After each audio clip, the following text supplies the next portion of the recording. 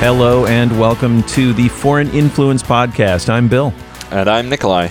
And we are here in sunny Singapore as well. Now lockdown Singapore. Lockdown. Doing this as has become our regular thing now through Zoom. We're not wearing masks, which is great because we don't have to. We're at home. Well, we're isolated, right? Isolated. We're saving the world by doing fuck all. Yes. Yeah, so we just went into, they're calling it circuit breaker. For whatever reason, Singapore has decided not to call it a lockdown. They're calling it a circuit breaker. I like it. Yeah, sure. It's more upbeat. That's Okay. the whole lockdown thing. Everybody's doing it. Come on. Lockdown, it's boring, it's passé. It's boring. It's passé. It's so March. Yeah, and this is April. This is a new April, month. We're doing circuit breakers in Circuit April. breakers now. Yeah. So we're there's restrictions on workplaces. Schools will be out for distance learning starting Wednesday, I think it is. Wednesday. All kinds of things being canceled. What else is part of this circuit breaker / lockdown? So we have what officially isn't part of joined it? many parts of the world. Right. I don't. Well, Basically, you can the still go only to the thing- grocery. You can go out for necessities. And you can go get your food takeout, though. You can go to your hawker center or to your favorite food place and get food. Because it's something that people don't realize, that a large part of the Singaporean population doesn't actually cook at home. And even though maybe they could today start to cook at home, it would probably be more expensive to do so than to get their meal at the local hawker center. So keeping those open is very important. Yeah. And food supplies continue to come in. Yeah. I bought toilet paper this weekend. I couldn't believe my eyes. Like last night, I was at a supermarket. There were bags of rice, giant mountains of toilet paper. I was a little bit disappointed. I was counting for the end time to be upon us, but apparently not yet. Yeah, you can't call it a full apocalypse if you have toilet paper. It's hardly even a challenge if you can still wipe your behind. I mean, seriously. Well, so living on an island nation as we do, supply is a genuine danger. But so far, things seem to be holding up, and that's good. And again, there's been this spike in cases, which is worrying and which has led to all of these. And we're now encouraged to wear masks. In fact, Singapore is passing out reusable masks. Yeah, and that's fantastic. I picked up mine yesterday, 30 seconds, in and out, very efficient, no queues, and just, overall great experience.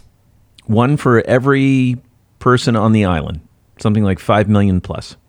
Yeah, with great instructions on how to use them, what to do, what not to do. And they've been they're handing them out over a week, right? 1 week period, I think. Yeah. You can go pick them up, So that's a massive, massive undertaking. Yeah. So it's Singapore, which I think remains an international model in many ways, especially on testing and tracing, is now seeing this spike in cases. And so the hope is that with this 1 month, that spike in local cases will be able to be brought back under control. And their thought is that once that's done, they can loosen things back up. Yeah, let's see how that goes. Yeah. Well, in the meantime, for this episode, we're continuing our march around the world, unfortunately, talking to friends that we have in different hotspots. We've already touched base, let's see, in Germany. We've touched base, here in Singapore, where we have a friend who remains, if you listen to a prior episode, Adam, remains in isolation, hoping to get out when he can test negative. Stay strong, brother. Yeah, for sure. It's really been something else. We get daily updates from him still, and we're desperate to talk to him once he gets out. Today, we're going to talk to someone who used to live here in Singapore, but now he's back in Detroit. Detroit, Michigan, the state, rapidly becoming one of the hot spots in the United States and world. Is it right behind New York now, or? I think New Jersey's still ahead of Michigan, but Michigan's climbing fast. So Keith Mernavaj, we got to know him here.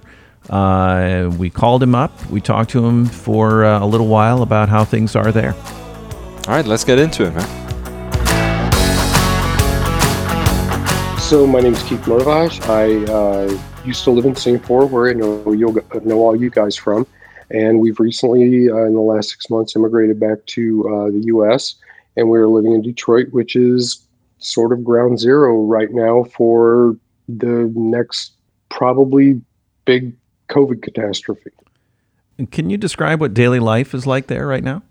So there are a lot of sick and old people and poor people. That's the population it hits.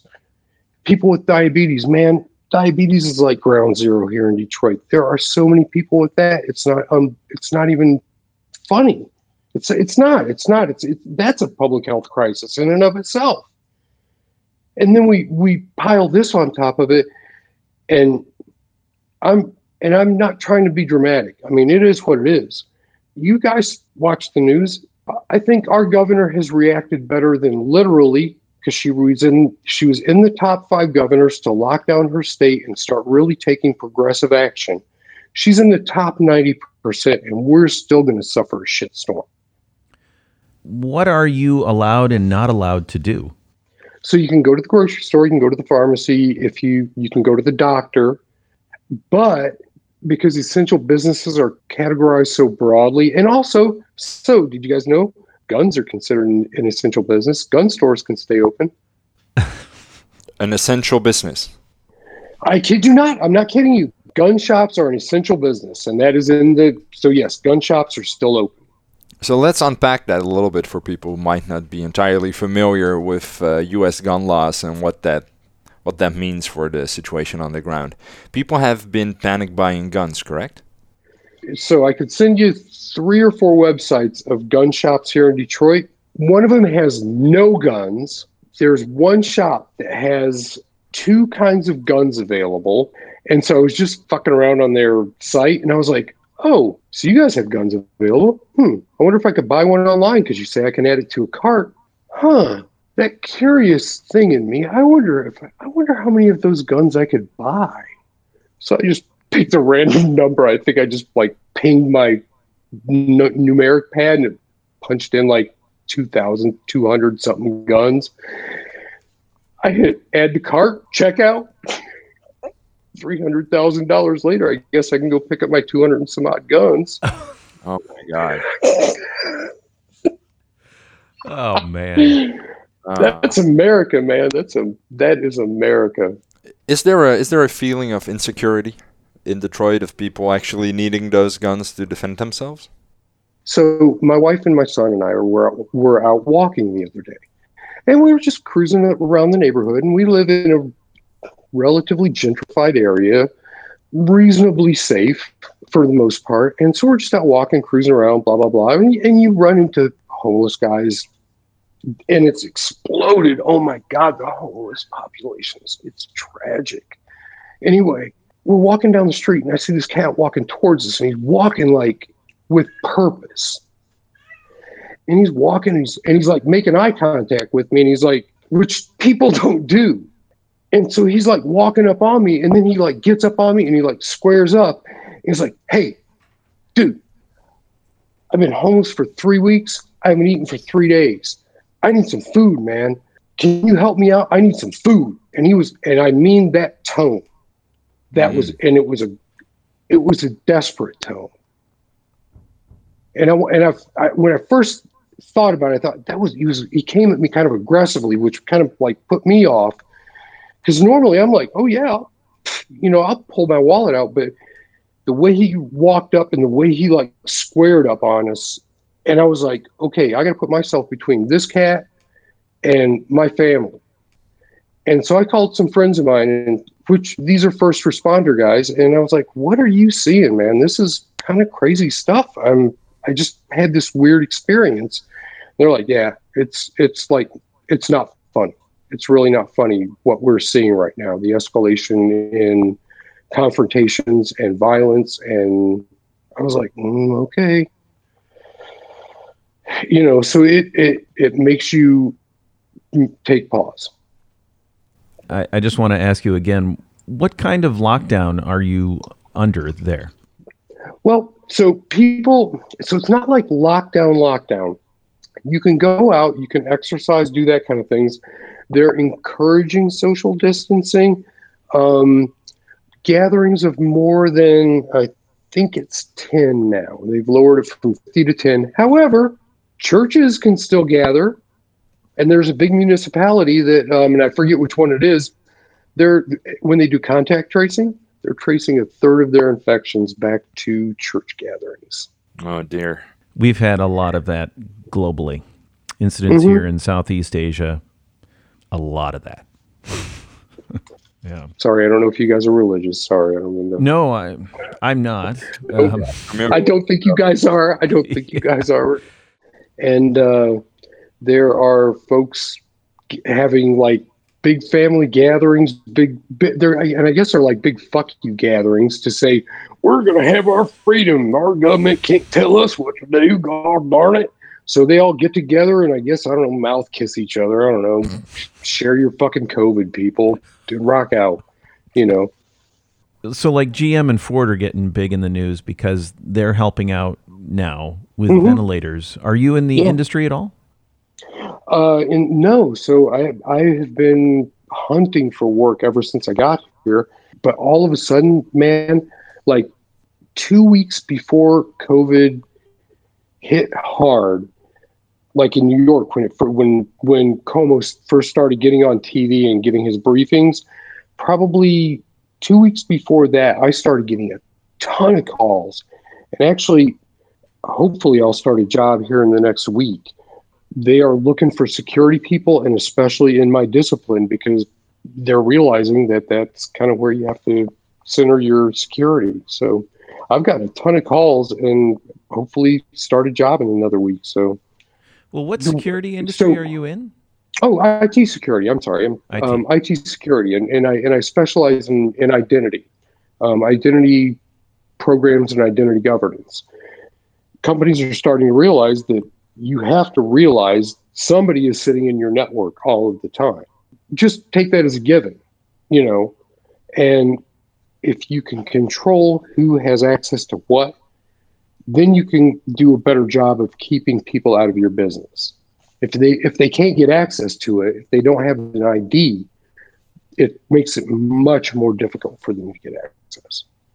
To just try to brute strengthen, you know, dig through, you know, code and try to punch into a system as opposed to exploiting ID. So that's my shtick, is I'm an ID guy, and it has been proving out to be a very sought after resource in the last few weeks, apparently. So, imagine. I hope so. Anyway, well, for my own personal, whatever, I hope that I can find some employment just for some security. So, yeah. Those are some of the things that are going down here, and yeah, just walking around the streets here. It's a different world, man. It is a different world down here. Well, stay safe, Keith. It's going to be a bad week in the United States and especially in Michigan. Yeah, they've said that Michigan's going to really be in the mess of it for the next 6 to 10 days, probably. They said that it's going to probably peak here, and I'm like, I hope it just peaks at that point. But yeah, I appreciate it, and I appreciate everything you guys have done to help keep people connected around the world. And man, Nikolai, I thank you so much. Bill, thank you so much. You guys are doing, for not being men of the Lord, you guys are doing the Lord's work. Thanks, baby Jesus. Thanks, baby Jesus. Well, as Queen Elizabeth said yesterday during her speech, we'll meet again. Yeah, absolutely.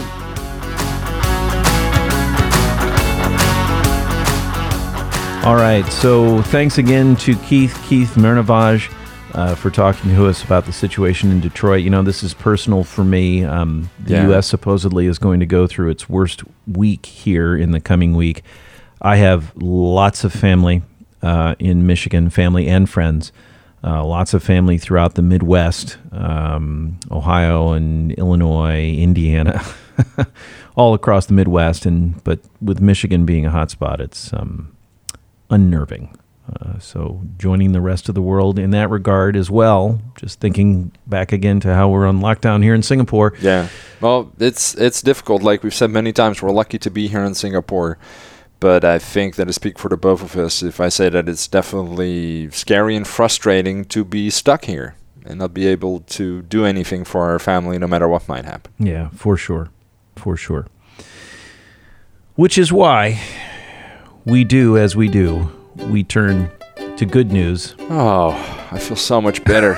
As much as we can. Oh my God. So some good news that I had. I have a link, a website that I will be sharing. Artis Ventures. They have what they call a summary of all the various diagnostic, treatment, and vaccine efforts that are taking place out there. And I just wanted to use that as a reminder for, thank goodness for modern medicine, which is really attacking this faster than ever before. So that's my piece of good news. Yeah, it's really amazing the progress that's being made and the speed at which it's happening. I mean, it's unprecedented, right? Yeah. So we'll finish on that hopeful note. Yeah, let's finish on that. That's hopeful. Yeah. Oh, and also, this is completely unrelated, but Louis C.K. dropped a new special for all of those stuck in quarantine. Ah, there you go.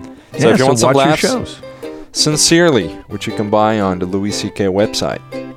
Fantastic. Check it out. All Good right. laughs. Yeah, enjoy your Netflix, everybody. And and we will be back soon. Take care and stay safe. Talk soon.